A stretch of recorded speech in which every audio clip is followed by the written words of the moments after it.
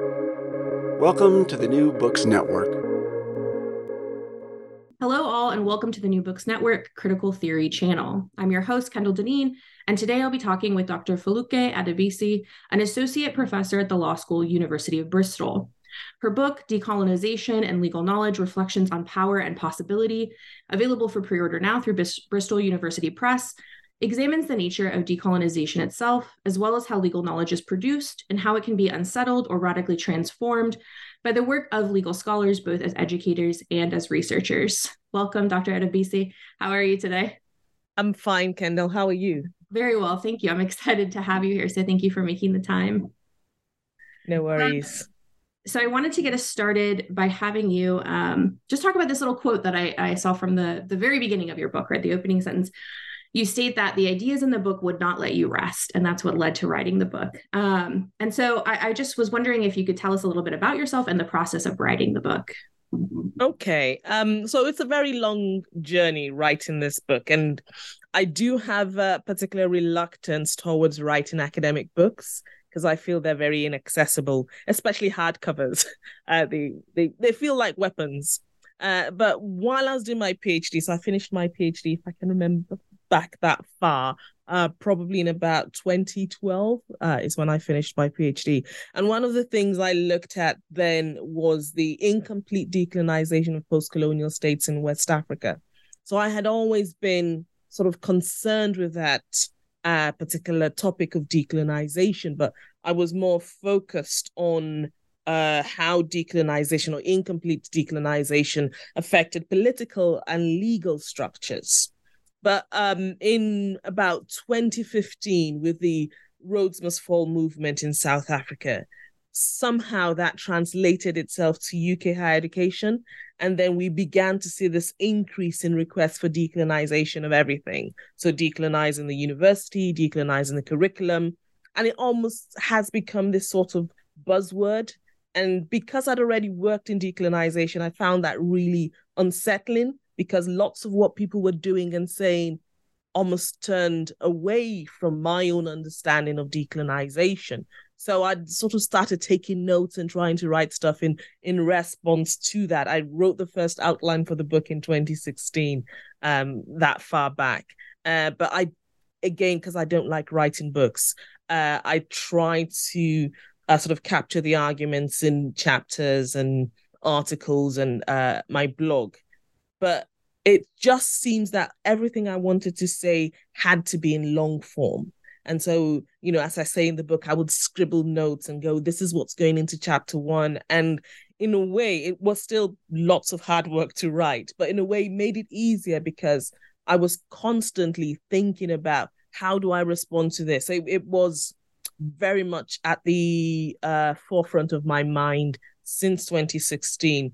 And so what happened was, I think it was it was 2020, and which was probably the worst time to start actually properly writing a book, is when I had a chat with my publisher and said, it definitely has to happen. It's not, it has been running around in my mind and needs to run out of my mind. And so I did spend quite a lot of 2020 and 2021 just put my head down, write, go to work, sleep, eat. And so that's essentially how I wrote it, the actual physical sort of process of writing it. But I really wanted to go into that conceptual framework that I talk about in the book, the concept of body, space, time, so that we can have sort of a deeper, more embedded, longer look at decolonization from sort of a more temporal and spatial breadth and detail, rather than the very sort of almost shallow piecemeal attempts at decolonization that were happening. Well, I appreciate you doing this thing that you don't really care for too much. The book for me was really, really helpful, and I think will be in my dissertation. So thank you so much. I really appreciate it. You're very welcome. So you write in your book, you write that your book is not an argument for decolonization, and that, quote, the argument for decolonization lies in the structures of our world, end quote. Can you unpack this for us a little bit? So I think one of the core arguments that I'm making is that the histories and structures and logics of racialized enslavement and dispossessive decolonization have produced the current structures of the world, suffused as the world is in extreme inequality, climate change, and racial injustice. And I think the core for me here is that it is very difficult to try and convince people to say, decolonize, where we haven't actually been able to properly sort of deconstruct what that means. But I find easier to say to people, are we satisfied with the way the world is? If we're not, then we need to do something about it, especially as academics from within our different epistemologies. So I'm asking people to sort of try and connect how the very present structures of the world are underpinned and underwritten by the histories of racialized enslavement and dispossessive colonization.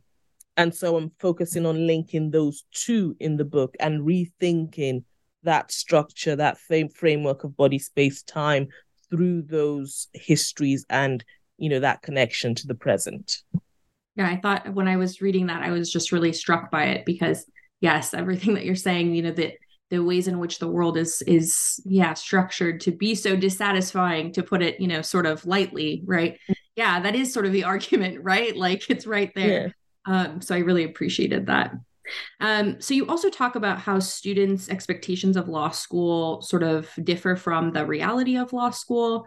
What expectations might students come into law school with that don't necessarily come to fruition there? And where might this disconnect come from? Yeah, so I think in writing that, I was thinking not only of my students, and I have been teaching for a while now, but also my own experience in law school and, the experience of people I went to school with. Lots of people, not everyone, because some people go to law school expecting that it's going to be a good career, make them lots of money. But other people go to law school and they think of it as a means through which they can do good in the world, through which they can, for example, fight for other people's human rights and probably stop conflict and that sort of thing. And the minute you begin to study law, and they often confront you in your first few years in law school with topics such as, ownership of property and making contracts. And then you begin to see that you begin to feel that the law is more concerned as a field, as a discipline with preserving structures of power. And that in itself, that, just that alone is problematic. But there are other things that contribute to this disconnect. For example, the fact that there's so many sort of programs on television that tell you false stories about the law. I often ask my students in the first class, why are you studying law? And they go, well, we watched Suits and then we loved it. And then we thought this is going to be, an interesting course of study. And I say there are two main things why Suits is not an accurate portrayal. I mean, the sort of small reason would be you don't get to be a lawyer by carrying about a bag of weed.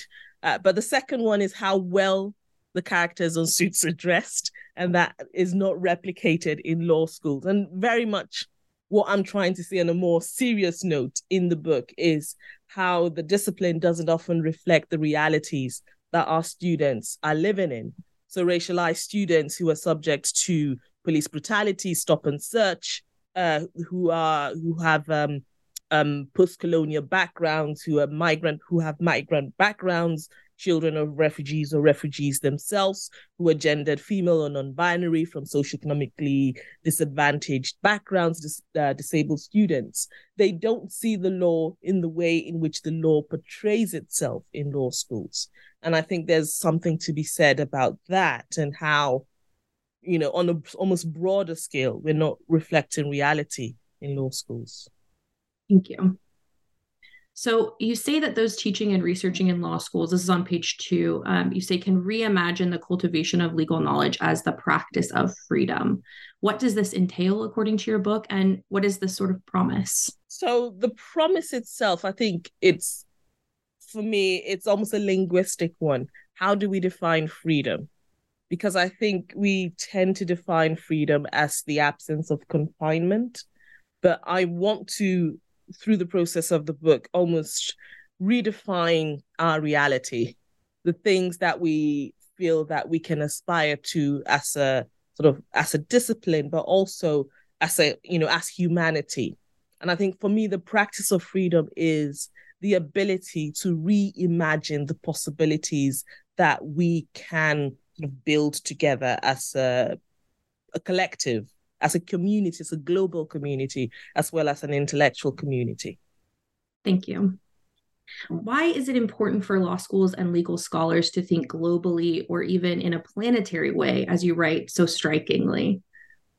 Yeah, so I think it's just realistic. We have, because the world, the way which is structured, we've got these borders, and we've come to accept that that's the only way in which we can live. But so many things that we exist in now, so many sort of practices that we exist in now, so many things that happen, what those things suggest to us is that borders are fictional. For example, the pandemic quite obviously showed that borders didn't do much for us. Climate change, because even with the pandemic, there are countries that shut down borders, but there's nothing you can do to climate change. You cannot, barricade the environment and the climate behind borders. And also you have things like the internet, where people who are within the same country and not as close to each other as people who are in different countries, because people are having conversations and building community on the internet. So the concept of borders is beginning to look like, and should always have looked like an unrealistic concept for us as humanity. So for me, it's important for law schools and legal scholars to think globally, because that's the reality in which we're living. Yeah, that makes sense. And I think those examples are really powerful. So on page 7, you write that legal knowledge in law schools not only denies bodies and space-time, but fundamentally denies its own ontology. I thought this was really fascinating. So what is that ontology, and how does this denial of ontology happen, and what are the consequences of this? So when I say the law denies its own ontology, it goes back to what I was saying about how law students presume that the law is this sort of tool for doing good only. And that's not to say the law cannot do good. But the fact that law has always been allied with power, and power has mostly, the way in which power has been used in the world has been coercive, has been destructive. And there's something about the current nature of the law, and that's not to close off its sort of further future possibilities. But the current nature of the law and the way in which it's allied with power means that the law has often acted in destructive ways, especially across human hierarchies, different ways that humanity has, through the workings of power and law, created these lots of unjust hierarchies. And so what I want people to think about is how law reform is not sufficient to actually address this ontology. So what tends to happen is we go, okay, let's make more laws. But you're making laws with this ontology without changing the ontology. So what often happens is that nothing really changes. A few examples, or one or two examples, is with the and this is international law, with the decolonization of what we call the flag independence of post-colonial states. The relationship between those post-colonial states and the states that colonize them doesn't change just by, the change in the form or the change in the content of the law. We need to change the very format and structure of how those interrelations work and how the law props them up, and what the law is, to actually make any change, any efficient, effective change within the law. Thank you. I just did an interview recently with Lee Goodmark on her book, Imperfect Victims, which was talking about changes in American laws, I think in the 70s and 80s, with domestic violence that were supposed to, reforms, right, that were supposed to give victims access to the criminal legal system, and has just really resulted in an explosion of incarceration of those people. So it was really interesting to read your book right after her book and see, oh yes, her book is sort of zooming in on this particular thing, right? And then I felt like your book gave me this like broader, more global sort of understanding of the problems of like reform and not really reckoning with that ontology of law. So I really appreciate it. I feel like my brain is expanding right now. It's great. Which is always good. Yes. And I think this leads us nicely into this point that you make about how decolonizing the curriculum or decolonizing the law school has become what you say is like a term of art. So if you could explain that a little bit, what do you mean by that? So what I'm saying is, and like I said, it was really around 2015 till now, the phrase decolonize the curriculum has almost taken up quite a lot of space in UK higher education. And not just in UK higher education, but, this is where I live and work. So I can talk to that. And it seems that there's a presumption that we all understand what we're trying to say. So people will go, well, I'm decolonizing my curriculum.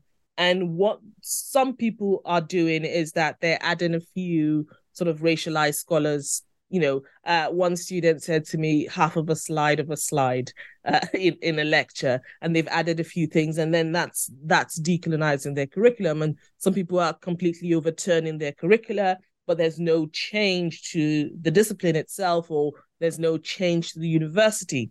So it's almost as if there's just by saying we're decolonizing our curriculum, there's a label we're putting on our actions without actually interrogating those actions.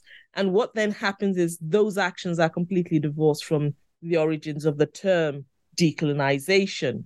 And most of the time, what's happening is a little bit of diversity work is being done, and it doesn't go to enough depth. It's very shallow. And so this is what I call decolonizing X, and everyone sort of seems to sort of stamp decolonization onto something, like decolonizing the museum, where museums contain, the remains of, the dead bodies of formerly colonized peoples. And what they're doing by decolonizing the museum is to put a label saying, explaining where the artifact is from, but no one's returning them or sort of interrogating the power imbalances in being able to keep other people's property. So there's a misunderstanding with that decolonizing the curriculum or decolonizing X that I'm trying to ask people to think a little bit deeper about, especially connected to the origins of decolonization. Thank you. Could you explain this? You talk about the colonization / decolonization interrelation, which I thought was really fascinating. Could you talk about that a little bit? Yeah. So one of the things I'm trying to do with, by saying the colonization, decolonization interrelation is to trouble people's sort of presumptions around the idea that colonization and decolonization are temporally consecutive. So colonization happens, it's embedded, and then after it's settled, decolonization happens, and then everything's sort of ended at that point, and everything's fine, essentially. But what I want people to think about is how the logics of colonization that are responded to by decolonization, and colonization or colonialism's logic doesn't end with that response. It evolves, it renews itself. And so decolonization's logics has to renew itself. So it's more of a push and pull, if you will. If colonialism is ongoing, the response to it is also continually ongoing. And what we have in the world today is not, while we may describe, I think it's Annabel Quijano who describes coloniality as the most dominant form of, power relations today, it doesn't mean that there's no response to it from below, but that all of that is ongoing. I think that leads really well into my next question. So in one of the chapters, you give a sort of history of the way that colonialism has functioned in different areas and how that sort of informed, if I'm reading this correctly, informed, decolonial responses, which totally makes sense. And so you're charting these sort of differences. So if you could tell us, like, what has decolonization been and what are the sort of place-specific forms or methods or histories of decolonization that you trace? I think it's chapter 1 that you do this. Yeah. So that's my first chapter, and I try and use some sort of analogy to describe decolonization. And I think one of the things that has often been problematic in this discourse in this area is people will sort of pull you up and say, so define decolonization. And you go, well, I can't do that in 5 seconds or, 1 minute, however much time has been given to me. And one of the reasons why we find decolonization difficult to define is because the way in which the colonial structure works in different places is different. And if we want to connect decolonization as a word, its meaning, our understanding of it, to its origins, its history, then we need to connect it to these different places where colonialism has played out in different ways. So I use 4 different contexts. And those contexts, as I say, they're overlapping and they're incomplete, but that's just the nature of writing an 80,000 word book, is that you cannot actually sort of cover everything that really exists. So I look at settler states, non-settler states, so post-colonial states in Africa and Asia.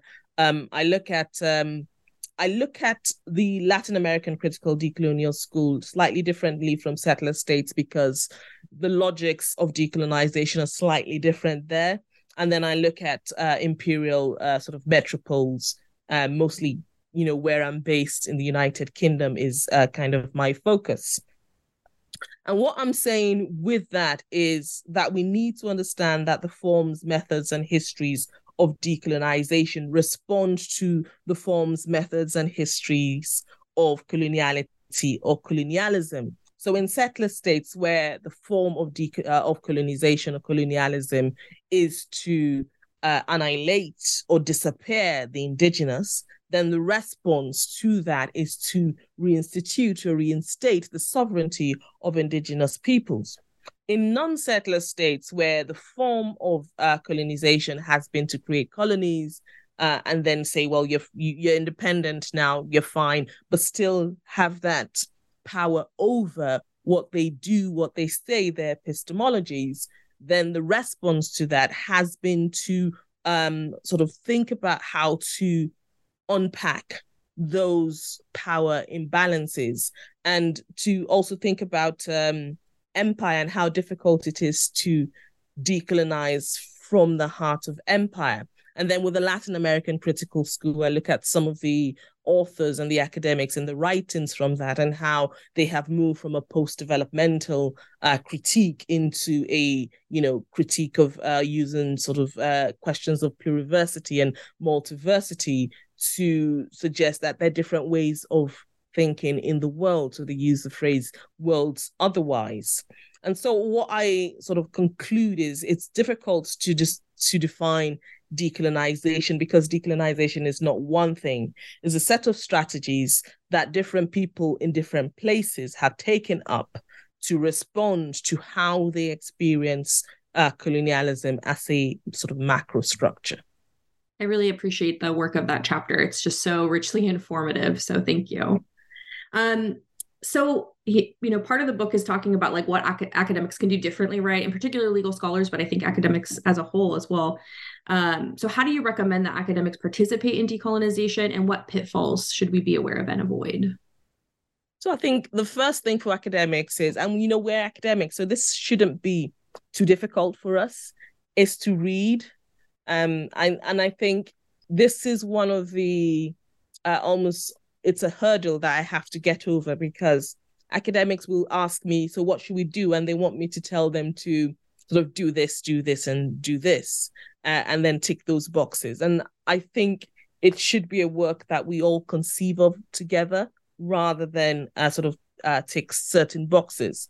I think it's important that decolonization is understood as an invitation to be autocritical.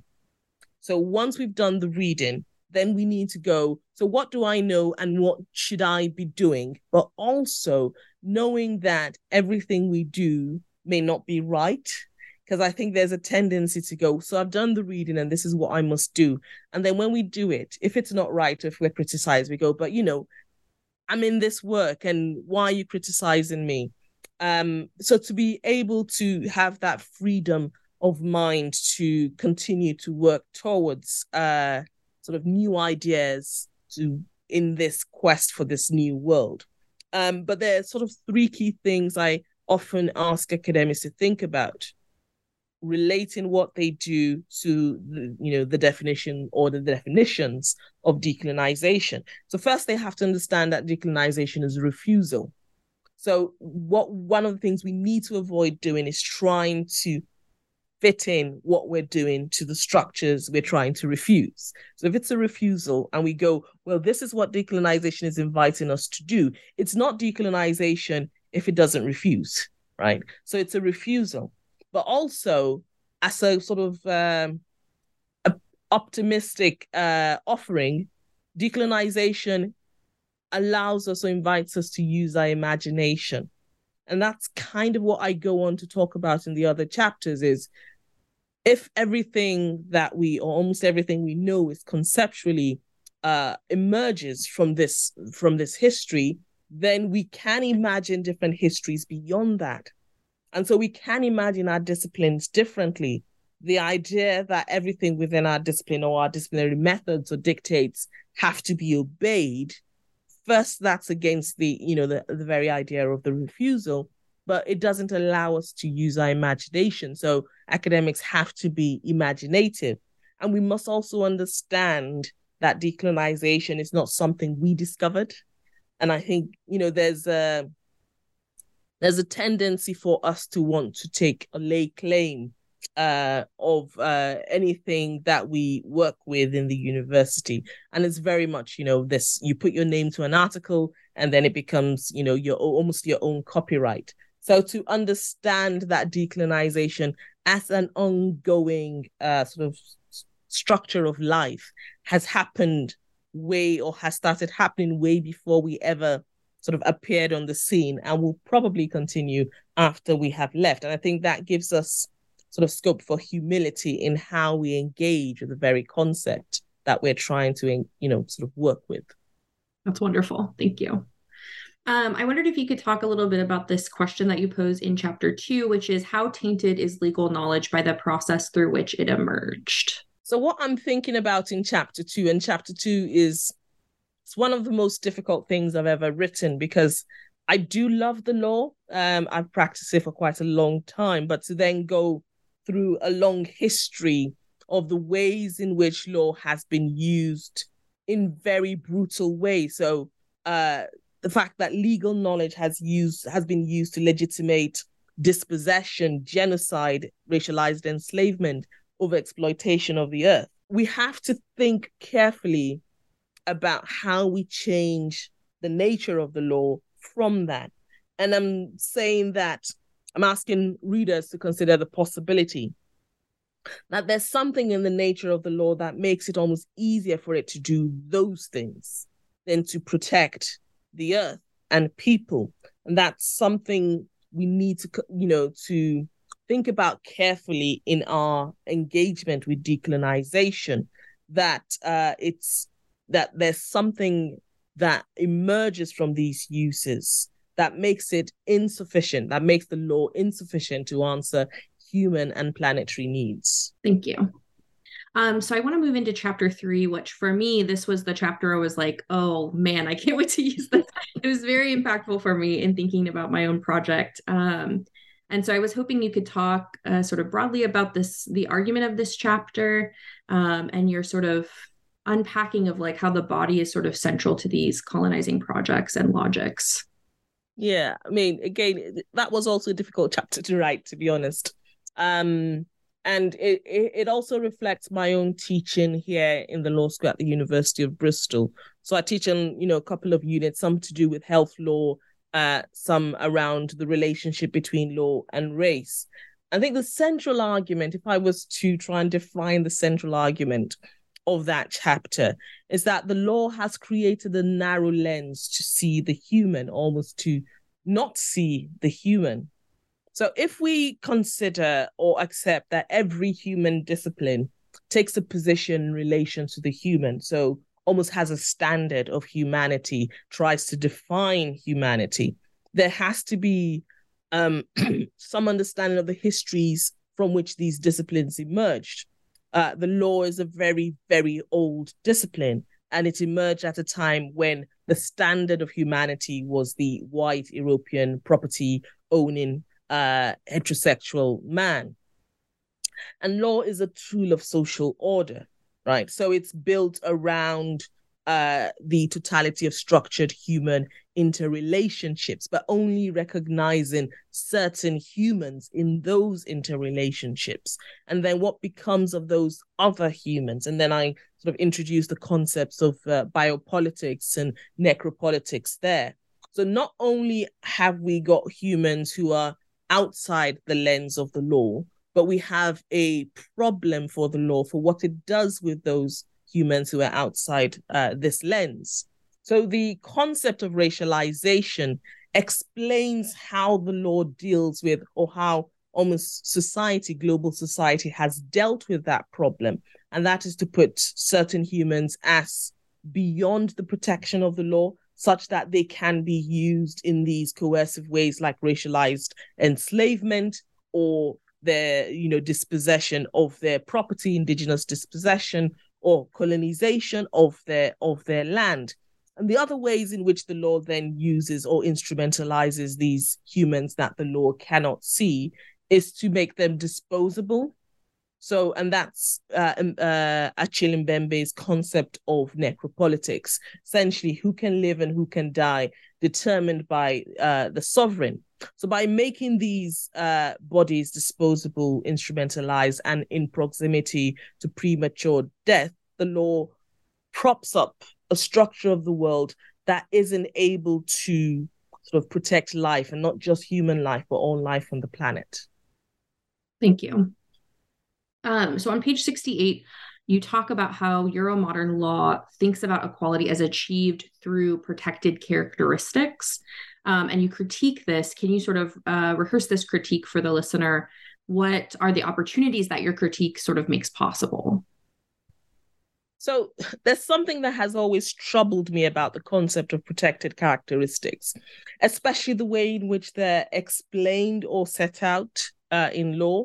So say, for example, in the Equality Act 2010, which is the equality legislation in the United Kingdom, race is a protected characteristic, and it is defined in relation to skin color or ethnic origin.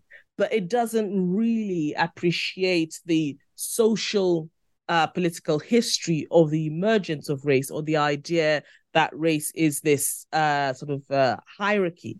Now, going back to the point of, if the standard of our discipline is the white European property owning heterosexual man, how then do we explain that what is protected is the other side of this, when history tells us that that is not what is protected?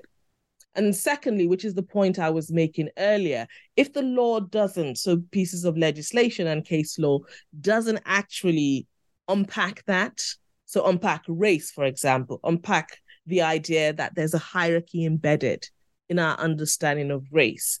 There's a hierarchy in us saying that race is important now, often means that people who are racialized, non-white, have some question of justice or injustice that they are bringing to the law.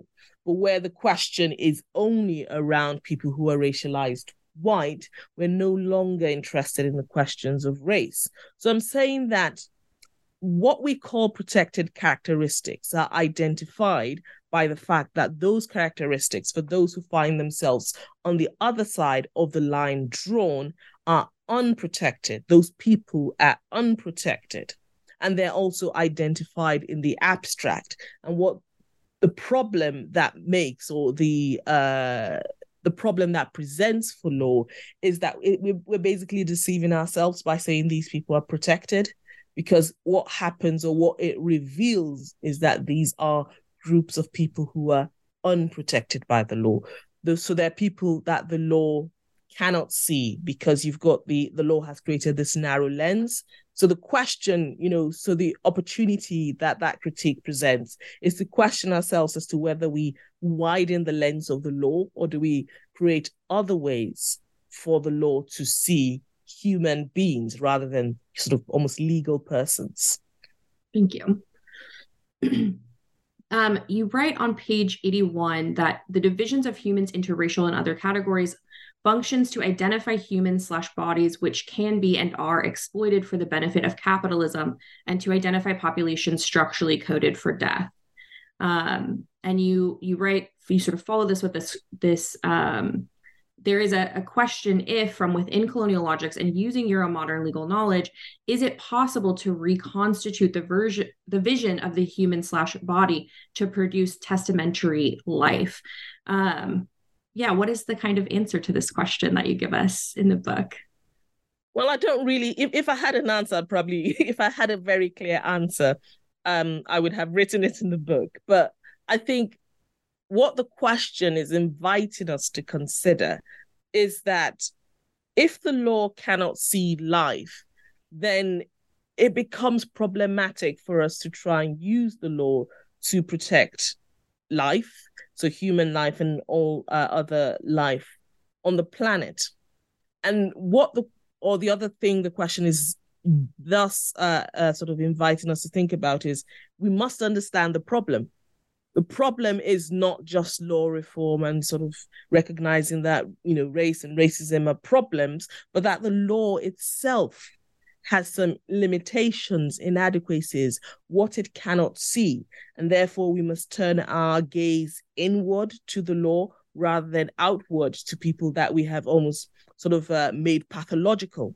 Just to understand the problem, but also to go back to my concept of, using our imagination, taking account of extra-textual sources. Maybe we need to think beyond the law. Maybe the law is not sufficient to understand, or to see who counts as human. And if the law hasn't made itself by design sufficient to see the human, then what else can we use to see the human? What other sources of knowledge beyond law and Euromodern law can give us this sort of vision of protecting, seeing the human? Because you have to see the human first to protect the human. And when I say the human, it's the human in all its complexity and beauty and possibility and opportunity that the law cannot see. It's just such a powerful question to probe. So thank you. Moving on to chapter 4, you sort of, my understanding was you're sort of extending your argument from the previous chapter about how colonial logics and the law designated certain bodies as property to talk about how the land itself is transformed into property and how this allows colonizers to take more than they are given. Can you talk a little bit more about this for us? So the chapter 4 follows on, from chapter 3, as one would expect. But I think the argument also follows on, and I initially intended to write them as one single chapter, but slightly ran away from me. But it's this idea, or it's a response to the idea that we almost presume that land is property. That's the way in which we think about it. We don't trouble the idea in any way. And this becomes problematic when, for example, we're talking about, land restitution, returning land to indigenous peoples. And it becomes an inexact practice because what was received from indigenous peoples was not property. And therefore, thinking of returning land in ways of sort of reparation or thinking through compensation gives a particular property value to land. But to think about the origins of, or the process through which land becomes property, so the dispossession of indigenous peoples across the world in different ways. So in the Americas, in Africa, in Asia, in Australia, in New Zealand, the different ways in which indigenous people were sort of moved off from their land. And when I say moved off, I'm talking about genocides, I'm talking about brutality, I'm talking about sort of dislocation and dispossession. So I'm thinking here about, how at that particular point where you have the indigenous people on the land, they've got a particular relationship to land.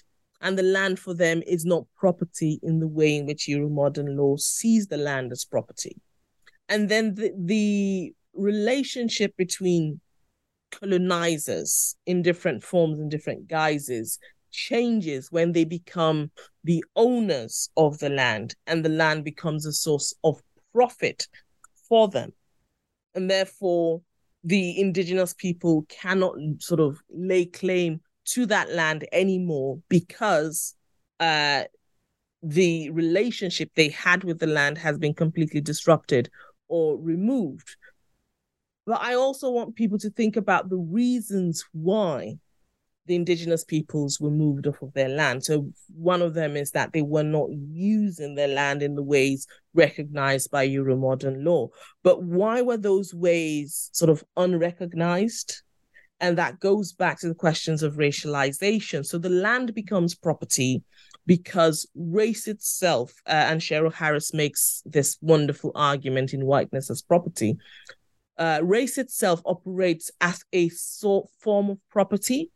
So the logics of racialization as making property through the processes of racialized enslavement are also translated into the processes by which the land is made property. And Brenda Banner makes this sort of lovely sort of argument about how the very same sort of language and logics and linguistics of racialization are produced in the processes of property making. So there's very little sort of distinction between racialization and property making. And therefore, we must understand sort of the global structure of the world and who gets to own what and who gets, whose labor has value as sort of evolved and produced from that history of both racialization as property making, but dispossession of land, and also dispossession of land as property making. So you conclude this chapter by asking if there is a place for legal knowledge in a borderless world, which I think is such a fascinating question. Could you sort of talk us through this question and how you're sort of unpacking it, working through it? So I'm still working through that one because it's a big question, and because it requires thinking of different ways of being in the world. And it goes back to my point about we have to think on planetary scales, because climate change, the internet, pandemics suggest that that is how we actually exist. And also to sort of from within that chapter, if we want to sort of think of decolonization in our relation to land as property and racialization as property, that's a refusal of those logics, then every border that we have has been produced by those logics. And therefore, a refusal of those logics leads to a refusal of borders. But where does that take us? So that takes us, I don't have an answer to that, but that takes us into imagining what possibilities that refusal could lead us to. And that's things like freedom of movement, different types of communities, the idea that people are not left to drown in the Mediterranean just because they're racialized differently, but also that people who have their artifacts stolen can go and get them because they're not in different countries, because we live in a borderless world. So there are lots of possibilities. I suggest that opens. It also opens up governments to think differently about the boundaries of their responsibility. It's such a wonderful question, and I just appreciate being invited to think about it, and I'm excited that others who are reading your book are going to be invited to think about it as well. Can you explain how Euro-modern legal knowledge, this is a quote, Euro-modern legal knowledge is heavily reliant upon time and temporality to make its meanings? This part of your argument was so fascinating to me and something I'd certainly never thought of before. So if you could talk about that a bit, and how does this impact legal scholars and law students?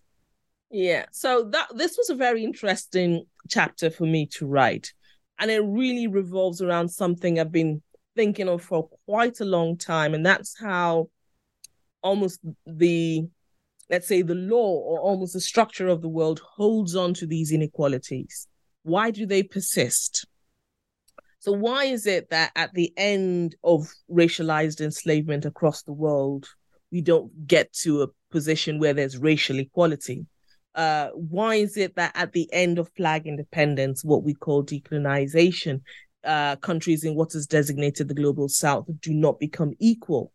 And I think for me, or the argument I'm making there, is law's relationship to time and temporality, which is mostly often silent. So, law's relationship to the body that I talk about in chapter 3, I think it's a bit silent, but it's a bit overt as well. Law's relationship to land is easier to see, but law's relationship to time and temporality is not as tangible.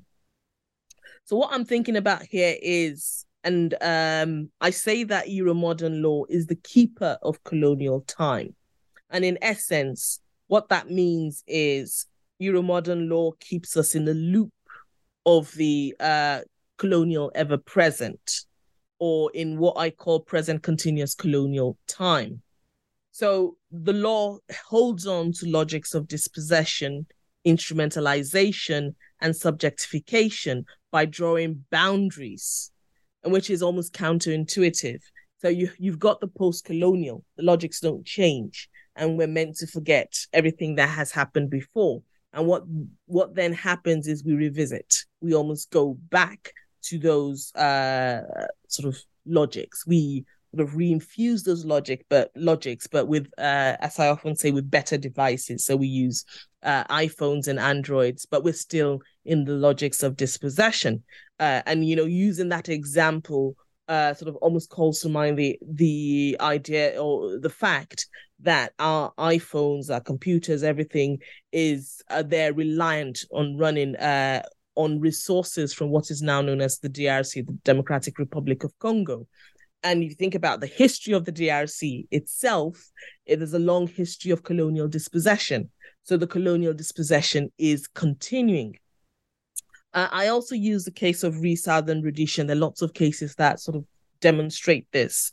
The case of Southern Rhodesia that was decided in 1919. And what happened in that case is you've got indigenous peoples from what was then called Southern Rhodesia, now called Zimbabwe.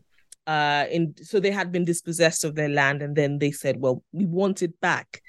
It was our land. And Chief Justice Sumner says, well, you can't get it back because the way in which you held land is primitive. It's in the past. And we need to then bring you into the future, not by giving you back your land, but by dispossessing you, right? And what I say that moment, apart from, the actual sort of factual dispossession, what that does is to cast the indigenous people, the Mashona Matabele people, into the past in the eyes of the law. And the people who own the land now are cast into the future. So there's a temporal disjuncture happening there. And then to think about, so how that then relates to the present, we still have questions of land restitution happening in Zimbabwe that in our conversations, especially in what is designated the global north, we don't relate them to Southern Rhodesia. And by doing that, we don't and that's what I mean by the law creating these fragments of time, by creating these barriers of time, is that the logics can be revisited without question. And so we are kept in this colonial, ever-present or present continuous colonial time, because the logics do not change, but they are kept behind, or when they were used in the past, and what we consider to be the past, they were kept behind these boundaries in the present, and therefore in the present they can be revisited without question. Yeah, that makes sense. Thank you so much for unpacking that. Yeah. So in chapter 6, you return to this question of the phrase decolonize the legal curriculum or decolonize the law. And you write that you prefer instead to ask what the political project of decolonization means for our curricula, research, and related activity in law schools, and the practice of law beyond them. What is the argument that you're making, which has come from this question of the political project of decolonization and legal knowledge? So it's a long way round from the introduction where I say, I want to sort of trouble this term about decolonizing the curriculum. I'm saying that we cannot just decolonize the curriculum. We have to recognize, what I talk about in the first chapter. Decolonization has a history. And for law has a history in relationship to racialized enslavement and dispossessive colonization, which has resulted in this structure of body space time. Therefore, if we unpack all of these things, then what we do or what we should do is to not just go, okay, I'm going to put a few racialized scholars in my reading. What we must do is to question everything, to question how what we're doing actually serves as a reproduction of the colonial ever present, and to question how what we can do can sort of stop that in its tracks, knowing that this is heavy work, right? This is long-term work, but it's also necessary work because we are a planet in jeopardy. We are in danger of destroying each other as well as the planet. Therefore, it is necessary work. And that's what I mean by that question. What we are doing in our discipline, in our research, in our teaching, in sort of our university life and academic life and institutional life, how does it contribute to reproducing the colonial ever present, and how does it contribute to interrupting it? I think this feeds really nicely into this next question, which is, your conclusion. The end of the conclusion has this really striking title that I just love, which is "Another university is necessary to take us towards pluriversal worlds." Can you sort of sum up this final message for us, and talk a little bit about why you chose this title as sort of our final message from you?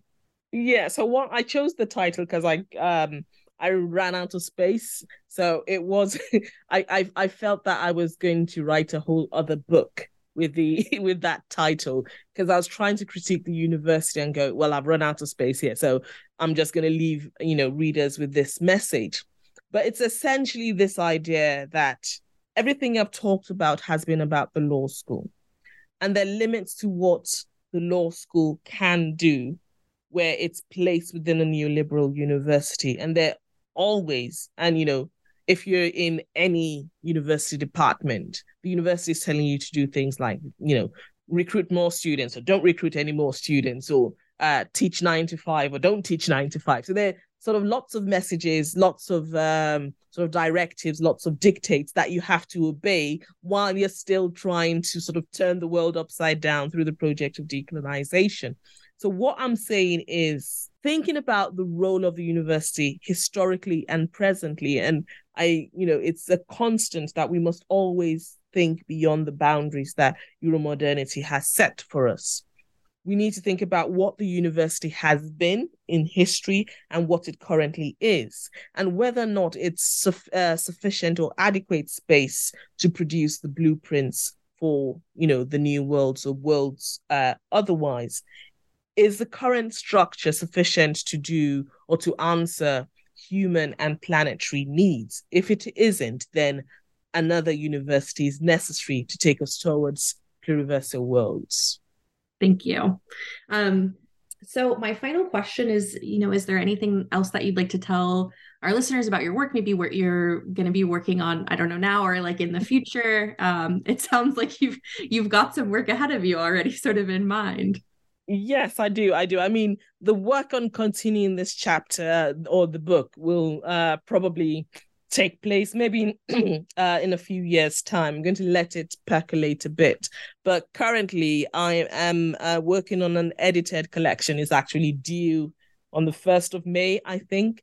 And what we've asked sort of our contributors to think about is how they teach different bits, sort of different law units or law subjects like land law, criminal law, and how they then try and embed decolonization and anti-racism into their work. And it's a very interesting collection that we have put together. And we've got contributions from Canada, Ireland, the UK, Australia, Samoa. So it's a really South Africa. So we've got a really nice collection put together, and that's the next thing that should be coming out from me. I'm also working on a couple of articles, one on jurisprudence of the future. So I'm trying to use science fiction to answer those questions about how do we interrupt this present continuous colonial time. But also a third article, I need to get some rest, don't I?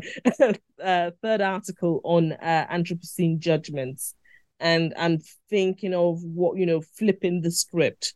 What would happen if the sea judged humanity for climate change and pollution? And that it's a very sort of mind-bending project at the moment, because then I have to question all the structures of law that we're used to and all the meanings of law that we're used to. So we'll see how far that one goes. But I continue to sort of try and put these ideas first on my blog, and I've started a podcast, which we'll see how that goes as well. Oh, that's awesome. I will have to give it a listen, and I'm very excited to read your future work. So thank you again for making time for the interview, and just I really appreciated having the opportunity to think through the provocations of your work. So thank you so much. Thank you, Kendall.